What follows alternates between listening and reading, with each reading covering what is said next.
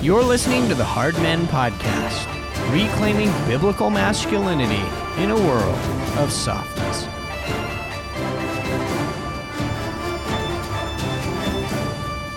Welcome to this episode of the Hard Men Podcast. I am your host, Eric Kahn, and in today's episode, we're going to be talking about polarization and why it is such an effective way of communicating. Now, if you read anything about polarization in the realm of politics or in psychology today, it almost always comes with a negative connotation and is often followed by long-winded, motherly diatribes about how polarity is destroying our country. Such a bad thing. Now, a quick Google search will bear this out if you're willing to look. Among political commentators and writers at, say, The Atlantic or New York Magazine, polarization is a four-letter word that resides somewhere in the low-rent district, along with racism and bigotry. To this crowd of elite thinkers, academic types, and highbrow journalistas, polarization is the bastard child of tribalism. And it's closely related to the deadbeat uncles that no one wants to have anything to do with, namely extremism, hate, and divisiveness. What is almost exclusively focused on in these conversations is the negative aspect of polarization. And what these people keep demanding as a solution to polarization, which is supposedly dividing the country, is moderation. Doesn't that sound like a pleasant word? So what we need to do, they say, is focus on shared interest, policy compromises, and wide-scale societal collaboration. And the biggest irony of all, many of these same people, well, they're pushing highly polarized cultural campaigns through news media, entertainment, and academia. They're embracing brand marketing strategies and political maneuvering and legal measures that amount to total warfare for the progressive left. So while they're out there fueling polarizing and divisive messaging that supports the far left, they pass the peace pipe and they demand from the rest of us moderation. In this case, it's important to pay attention not to what they say, but what they do. Now, to be fair, most of the effective alt-right personalities are also masters of polarization. And this includes people like Milo Yiannopoulos, Steve Bannon, and Donald Trump. But what they don't generally do is cry about the moral depravity of polarity politics. That's reserved for leftists and milquetoast conservatives aligned with or part of the political establishment, right? All the David Brooks and Rod Dreher's and David French's of the world who were crying about Donald Trump and his mean tweeting. Well, a lot of what Donald Trump was doing was being polarizing, and it was actually quite effective. Who got elected? Donald Trump, not the other Mitt Romneys of the world in years past, right? In fact, those guys had to intentionally distance themselves and convince the rest of us that they're not moderates, that they're true conservatives, right? So even though we seem to think that being a moderate is such a good thing, oftentimes it isn't. So if you think about conservatism, one of the basic tenets is that we are keeping our heads down at all times. That's what the conservative thinks. Build a bunker, build a bomb shelter, batten down the hatches, don't speak up, pretend that we've already lost, and by all means, don't disrupt Thanksgiving dinner with your family by talking about religion or politics. Instead, we go with the flow. We don't want to attract attention to ourselves, and in other words, we want to avoid polarization at all costs. Now, it's important to understand why polarizing people are calling for moderation. Like any great war strategy, this one is based on deception. And in this case, we're talking about a culture war. And when you think about it, it's a damned effective one, too.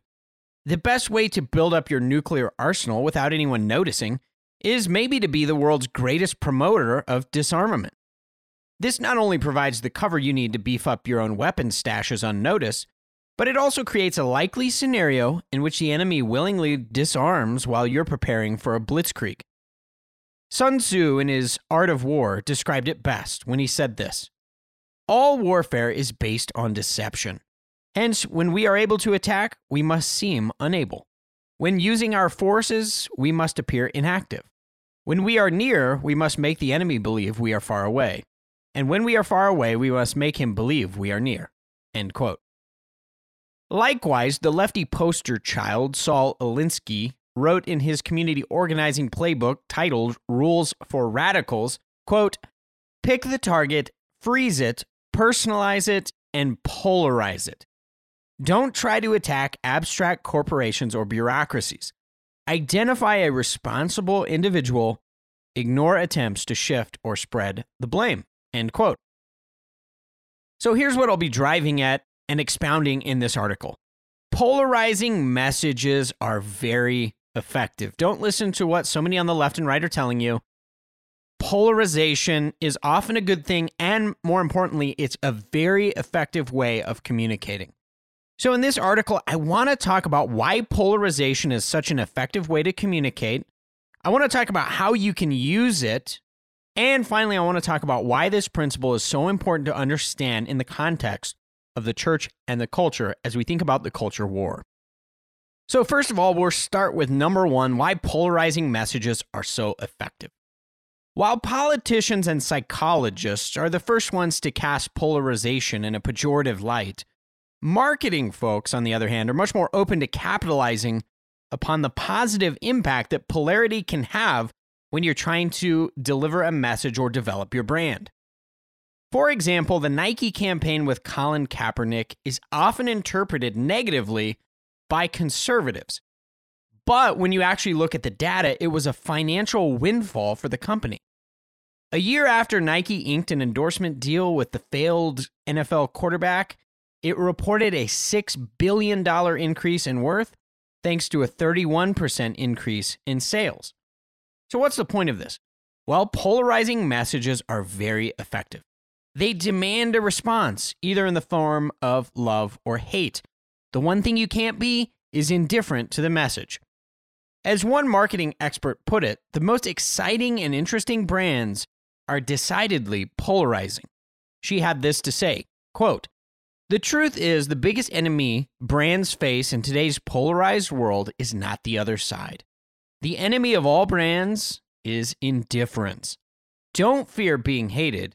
Fear being invisible. Fear being something people don't have an opinion or a thought about at all. Fear being something that can be easily replaced. Polarization in politics and beyond gives us passion groups. It gives us friction. And that friction creates cultural heat. Cultural heat creates buzz. And when you can tap into that, suddenly your brand is not invisible.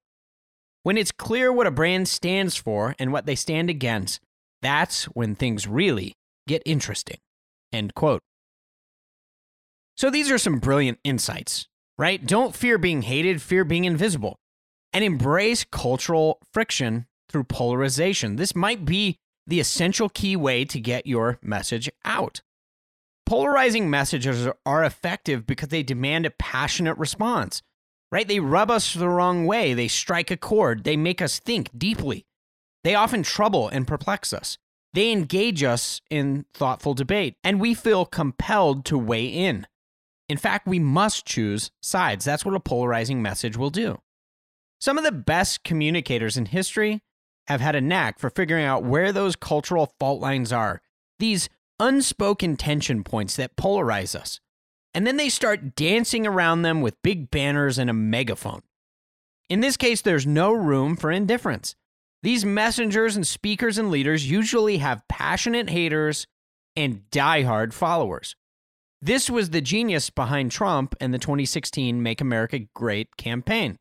It's also one of the reasons I think that Trump lost in 2020 because they moved entirely away from this polarizing message of populism. What would Jesus polarize? Disturbing as it may be to some soft lefties in the church today, Jesus often communicated with polarity in his messages all the time. First, consider that he often chose us versus them language that would make the nice guys in the pews wet themselves today. Not very inclusive of you, Jesus. But what does Jesus do? He forces us to pick our sides and to realize that eternity depends on it.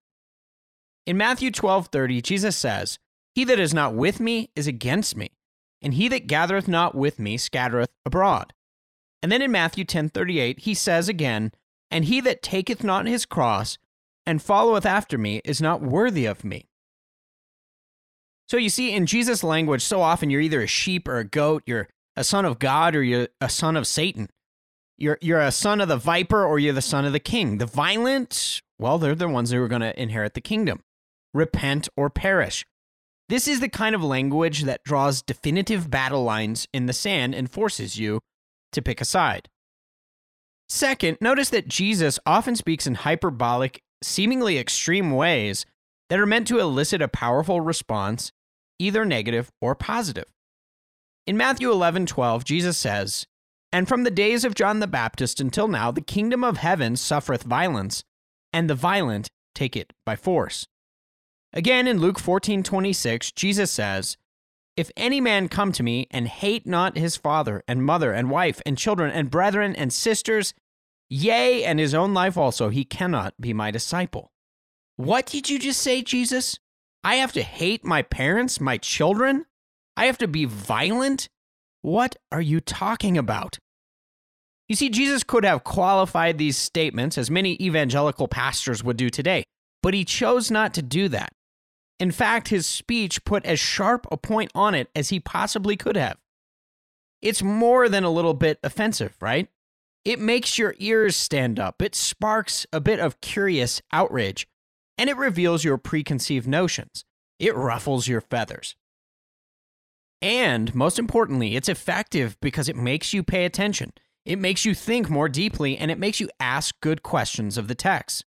What Jesus and his communication method don't allow you to do is ignore what's being said or remain neutral. So number 2, now I want to talk about how you can possibly use this to your advantage, whether you're crafting a brand, planning a church, you're just working on your messaging, you're starting a podcast, blog, whatever it is. How can you use this information about polarization to your advantage? Well, as we delve into this, I want to start with an important caveat and maybe a question that many of you are asking, sort of a natural question from all of this. And it's basically this: can't polarization be a bad thing too? And the answer is yes, depending on how it's used. Polarization can be a powerful technique for communication, or it can be completely abused, as it often is in our culture today. So anytime we have a powerful tool, we need to know how to use it well. And in our culture especially, we live among people, and particularly people in the media and arts and academia, who have made an art of exploiting and abusing polarity and polarization for a vast array of politically and consumer-driven reasons. So as the Nike incident illustrates, corporations have figured out that they can capitalize on your outrage to drive sales, right? Nike ultimately is about making money, and they figure, well, if we can cause outrage and use polarization to do that, then we can make more money. So as a consumer and as a citizen of the US, you have to think about that. Politicians can do the same to bolster fundraising campaigns and solidify voting segments. Twitter and Facebook can do it to drive clicks and time on site. Likewise, social media and traditional news outlets will churn out the kind of sensational headlines that are meant to fuel a state of constant outrage, fear, or panic, which constitutes an abuse of polarizing communication methods. Yes, you get outraged, but often about all the wrong things. And notice that none of it really spurs you on to taking meaningful action or ordering your own existence well. No, these companies or social media channels, they're doing it because they need ratings and they want engagement to increase. Polarizing messaging has to be used with wisdom, which means that you have to know the time, place, and measure in which to use it. Like stress, polarity in measured doses, administered at the right time, can be used to create a necessary response. After all, some things really are outrageous and they demand our action. But when people are outraged or stressed all the time, they eventually get overwhelmed, depressed, and simply shut down. This is really the state of culture in America today. We're just burned out from constantly being outraged. 2020 was a premier example of this. And I bring it up because we're living in a culture in which people are addicted to outrage, and our culture-producing smack peddlers on both sides of the camp are more than happy to keep us snorting lines off the coffee table and constantly strung out from the latest Twitter or Fox News-induced rage fest. Now, generally speaking, these outrage pimps are creating polarity along lines that don't match up with goodness, truth, or beauty. CNN wants you to hate the people on the right, while Fox wants you to hate the people on the left. But neither is usually interested in promoting anything like the righteous standard of God's holy law or repentance in accordance with it. So the question is, how can you use polarity to your advantage? First, you need to realize that polarization is one component in a larger strategy for effective communication. The most effective communication is simple, it deeply resonates with people, it provides a concrete call to action, it's highly relatable, and it's polarizing. In other words, effective messaging is easy to understand, it connects with people's souls in meaningful ways, and it gives them practical steps for taking action. It relates to their life, and it demands a love or hate response. Now, I'll be the first to admit, and my own mother can confirm this, I was born to be a button pusher. I have an intuitive knack for finding people's pressure points, their buttons, and then pushing them. Now, uncontrolled, this skill can be used sinfully, right? You can use it to agitate, harass, or push people over the edge. But when it is harnessed for good, it can be used to drive at the issues that really matter.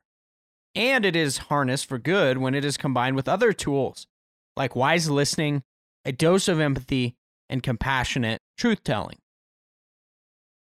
Second, only talk about politics and religion. G.K. Chesterton once said, quote, "I never discuss anything except politics and religion, for there is nothing else to discuss," end quote.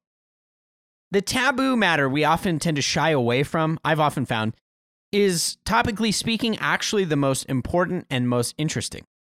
What if you embraced rather than spurned those topics? What if you embraced the social tension this creates as the necessary means to having deeper, more meaningful conversations that lead to genuine change in people's lives? One of our biggest temptations is to think that if we want to have an effective message, we have to aim for the largest number of people, right? This lowest common denominator method of communication. It means speaking in a way that the majority of a population will appreciate. We don't want to alienate anybody on the fringe. And so to do this, we simply stay away from controversial issues. As we'll talk about in a moment, this is so often the practice of the mainstream evangelical church. Let's just keep it light, keep it therapeutic, and not deal with the elephant in the room. The result of this is usually a bland message. And oddly enough, this bland message attracts people with low to moderate levels of investment. They're not exactly tribe members or followers, they're just more like passive consumers. It doesn't really resonate with anyone at all, and not all that deeply. And while this level of communication doesn't create many haters, it also doesn't create many passionate followers either. My strategy for the Hard Men podcast ran almost 100% counter to the conventional wisdom that says keep your head down. Right? I told people what I was doing and they were like, you're crazy. Why would you do that? No one is going to listen to that and you're going to get canceled or doxxed. What are you thinking? What did I do? Well, I began by considering what the frontline issues were in the culture today. This was about a year ago. And then I decided that I would speak as boldly and authoritatively about these issues from Scripture as I possibly could. In a world that trains us to flee from the fiercest part of the battle, I decided to aim my efforts precisely and directly there. Hence, a podcast about biblical masculinity in a feminized world. Well, what are the results? I think it's been highly effective. I have a tribe of loyal supporters, and I have a horde of green-haired, man-hating, lesbian Lutheran pastors who absolutely hate my guts. Most importantly, though, many people's lives are being transformed. Polarity creates passion. Passion drives action, and it's been effective, especially if you can live with the fact that it creates discord in some of your relationships, but that's fine. Third, recognize and master the interplay between polarizing speech and relational care. After Jesus had dropped a somewhat confusing or troublesome truth bomb, he would enter homes, he would listen, he would heal, he would walk alongside his disciples, he would answer questions for them, he would provide clarification on the sort of, obscure seeming things that he had said previously, and he would tend to men and women's souls. He wasn't some overly offensive religious version of Howard Stern. He wasn't a shock jock. He chose to be polarizing in order to get people to see truth from a different angle or to examine themselves more realistically. He ate with them, he befriended them, and he cried with them.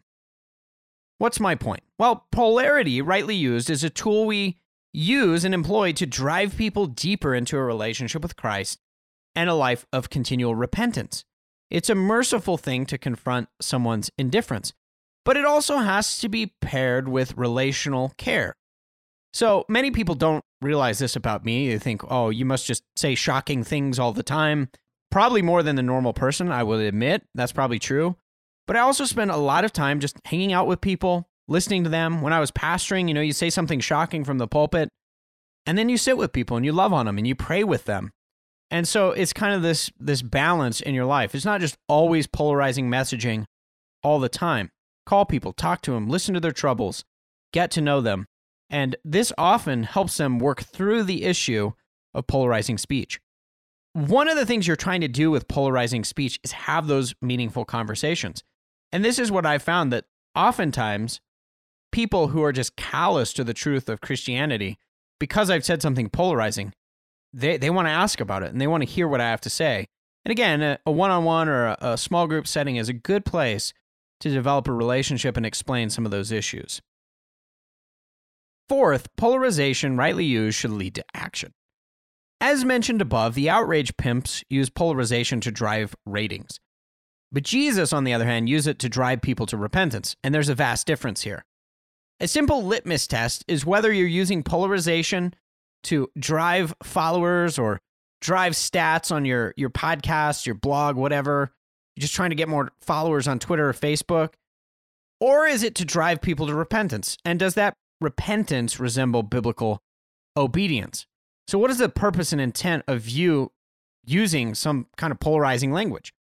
The other thing that you want to ask is this polarizing language true? Is it consistent with Scripture? Am I being a shock jock just for the sake of it? Or is it actually in line with what the Scripture teaches?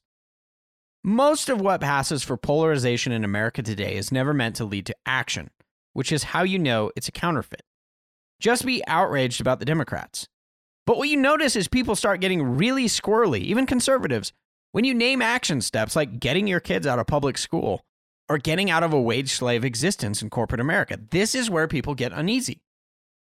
The right kind of polarization and messaging will always lead to obedience, and that obedience will always be defined by Scripture. Now, number 3, I want to talk about, and finally, why this matters for the church today. Well, the majority of Christians within the church today take their cues from the Atlantic rather than the Holy Bible. And this is never more clear than when we're talking about polarizing messaging. What I mean is, people in the church today are terrified to speak about the most important issues of the day because they're afraid they might ruffle someone's feathers. God forbid, beyond that, they might get labeled judgmental or divisive. It seems the church refuses to talk about politics or religion, unless, of course, it's talking about it from a perspective on the left, right? CRT, critical race theory, intersectionality, social justice, that's fine. But the conservatives do not want to get into this conversation. So what do? Instead, we keep the conversation light and therapeutic. It's all about you and your relationship with Jesus, not objective moral standards taught in Scripture. Church leaders refuse to address or take a stand on taboo issues like sexuality or education. They neuter gendered piety into an oblivion of nothingness. They refuse to address the fact that Christians are handing covenant children over to statist schools where they're being indoctrinated, and thus the church is being ravaged. We're losing our kids to the state and to paganism. These topics, sexuality and education, well, they're off limits. They're too divisive, and so seldom a pastor will actually deal with them from the pulpit. They take scripturally clear issues, on the other hand, and they stir the mud in the bottom of the river until everything looks murky and confusing. Instead of making these matters more clear, they actually make them more murky. They do this because they're cowards. They refuse to answer simple questions with biblical authority and abundant clarity. They do it because they love the crowd that gathers at their mega conference to buy their book.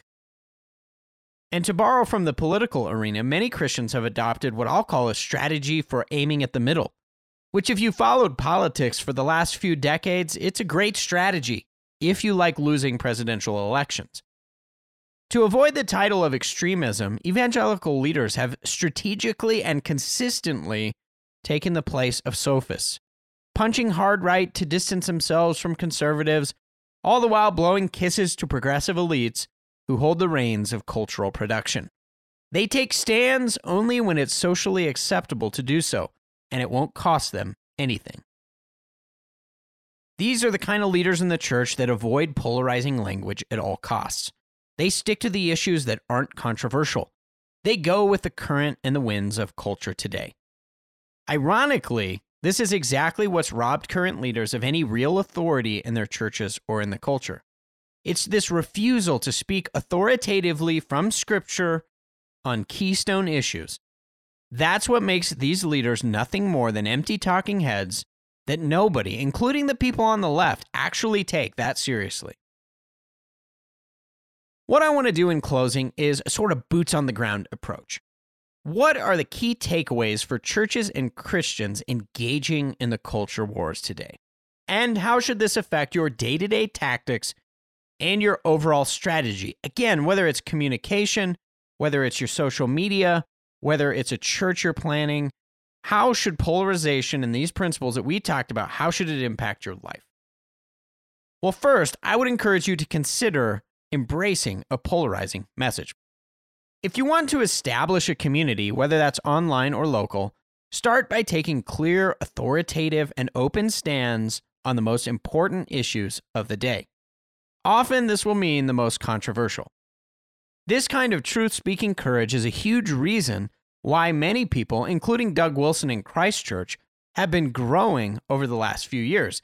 It's one of the huge reasons that churches were exploding in growth who refused to close in 2020 and refused the mask orders, right? Those are the churches that are growing. So polarization can be a really good thing. It becomes very clear who is and who is not part of, say, Doug Wilson's tribe. Doug's magnetism attracts some while it drives others away. But this also acts as an effective and necessary filter for the church. A majority of the people who stay are highly invested disciples, not passive consumers. And that's the entire point of a tribe, of discipleship, and of the Christian church. We do not want people to hang around the church who all they want to do is passively consume. If they're there for that reason, we want to call them to a life of discipleship and following Jesus, which is costly. And so a polarizing message can help you do this. It's the same reason that churches that grew, as I said, in 2020 the most, well, they were the ones that pushed back hardest against mask mandates and government tyranny. They were the ones that were not afraid to be courageous in their polarizing message. This made them attractive to the right kind of person, and it filtered out the chaff. So again, polarizing messages are a sort of unmasking. Second, I'll say this, don't be afraid to confront the taboo. As George Grant has pointed out, every culture has blasphemy laws. All you have to do is find out what you're not allowed to say, and that's going to tell you what is being falsely worshipped. As Christians, we should be eager to address those very issues. Remember, cultural heat and friction means meaningful conversation and powerful opportunities for change. For example, James Coates, the pastor in Canada, refused to stop preaching. He goes to jail, and because of this, he got millions of us, many in the mainline church, millions of people talking about why we need to resist tyrants. It got us thinking about Matt Truhella's book, The Doctrine of the Lesser Magistrates. So the net result of one man's polarizing action was that many mainliners got off the fence and started to take action in their own counties, churches, and communities.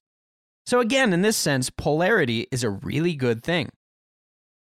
Likewise, thought leaders in the intellectual dark web, guys like Joe Rogan and Jordan Peterson, the reason they've been so successful is because they're willing to address these quote-unquote untouchable issues, the taboo, right? It was Jordan Peterson who was willing to openly critique Justin Trudeau's leftist political appointments in his cabinet and talk about identity politics, and Joe Rogan, who's talked about Alex Jones and Pizzagate and gay frogs and lots of other things, right? He's willing to have those difficult conversations, have people on a show and ask them really difficult questions.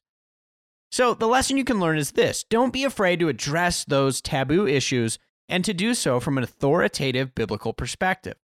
This might be the very thing that gives you a voice and a tribe. After all, we should be like Gideon, right? We should be taking these idols into the public square and burning them, not hiding the idols protected by pagan blasphemy laws. This means that we need to be having conversations about difficult issues like human sexuality. Think about for a minute, those of you who know the show, Michael Foster and Non-Tenant, right? They have It's Good to Be a Man. Why are they so effective? Well, they're so effective because they're willing to deal with issues that the majority of the church will not touch with a 10-foot pole. Right? Michael and Non, they're willing to talk about difficult issues like pornography, how you can be free from it, etc. They're willing to talk about effeminacy, homosexuality, the tyranny of feminism, androgyny, singleness is not a gift, right? All of these issues, they're willing to tackle them when so many others aren't, and this gives them a tribe. This is what gives them sort of an authority to speak that message. Third, use a polarizing message to drive people to action. People need simple, concrete, relatable, and polarizing communication with clear action items. Right? This is, as I said, the beauty of how Michael Foster communicates in many of his messages. This is also the beauty of John the Baptist's teaching in the Gospel of Luke. What does he do? He says, well, if you're a tax man and you've been stealing and extorting money from people, don't do that anymore. Right? You see how clear and straightforward that is? That's the kind of manly, direct application that we need in the church today. Too often, pastors use Christianese language that gets turned into oft-repeated platitudes that nobody actually understands. Right? We say things like, surrender your life to Christ, or man up. But what do those things actually mean? It's like a tired Nike slogan. Just do it. But those phrases don't actually tell us how to do anything. They're pretty vague and, as a result, not actually that helpful. On the other hand, are you addicted to porn? Well, here are the 3 steps that you can follow to get free. Is your home life falling apart? Here's a battle plan for how to build a durable household. Do you have marital strife? Here's how to talk to your wife. Right? We need to provide people with practical action steps for change. Fourth, polarization helps you know who your enemies are. What would Christ in the Gospels be without the Pharisees, or Paul in the epistles without the Judaizers? What would David be without his uncircumcised Philistines?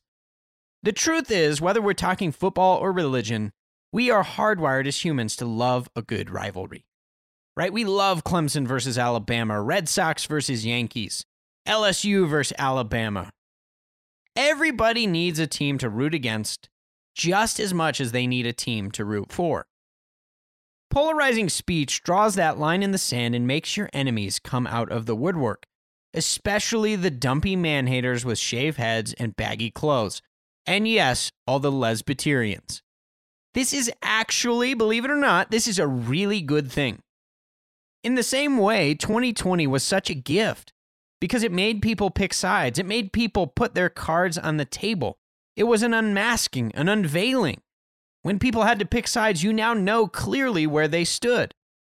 Many of the big Eva elites, for example, the leaders of evangelicalism, they put their progressive leftist cards on the table for all to see. Those men were probably like that in the closet before, but now it's out in the open, and now we can make reasonable decisions based on what we know and see. On the other hand, good men stood up. People that we weren't sure where they stood, well, they were courageous and bold. Right? We think of John MacArthur.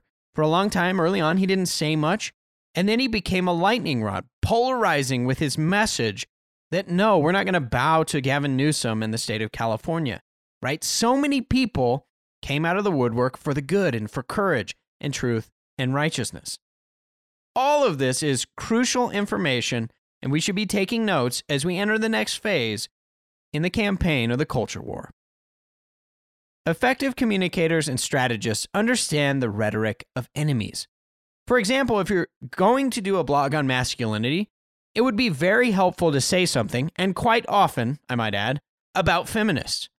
If you're talking about the intersection of politics and religion, well, you should probably say something about the Bolsheviks, critical race theory, and Russell Moore's ERLC. You should build your tribe by being clear about who the us and the them are. And you should get into all the messy details. Now, fifth, and maybe most importantly, polarization helps you know who your tribe is. Nothing gets worse press than tribalism. But it's actually an essential dynamic of life in community. It's how we build, shape, and protect culture. Polarizing messages help put clear borders around our tribe so that we know just exactly who the us and who the them really are. For example, who are the 150 or so people who really get you, who share your fundamental vision, who resonate with your message and your energy? Who's helping you to protect the perimeter? Who are you fighting alongside in the trenches? Well, polarity helps crystallize who's in and who's out. And in that sense, it's a very effective tool for tribal pursuits. Well, thanks again for listening to this episode of the Hard Men Podcast. A special shout out and thank you to all of our Patreon supporters.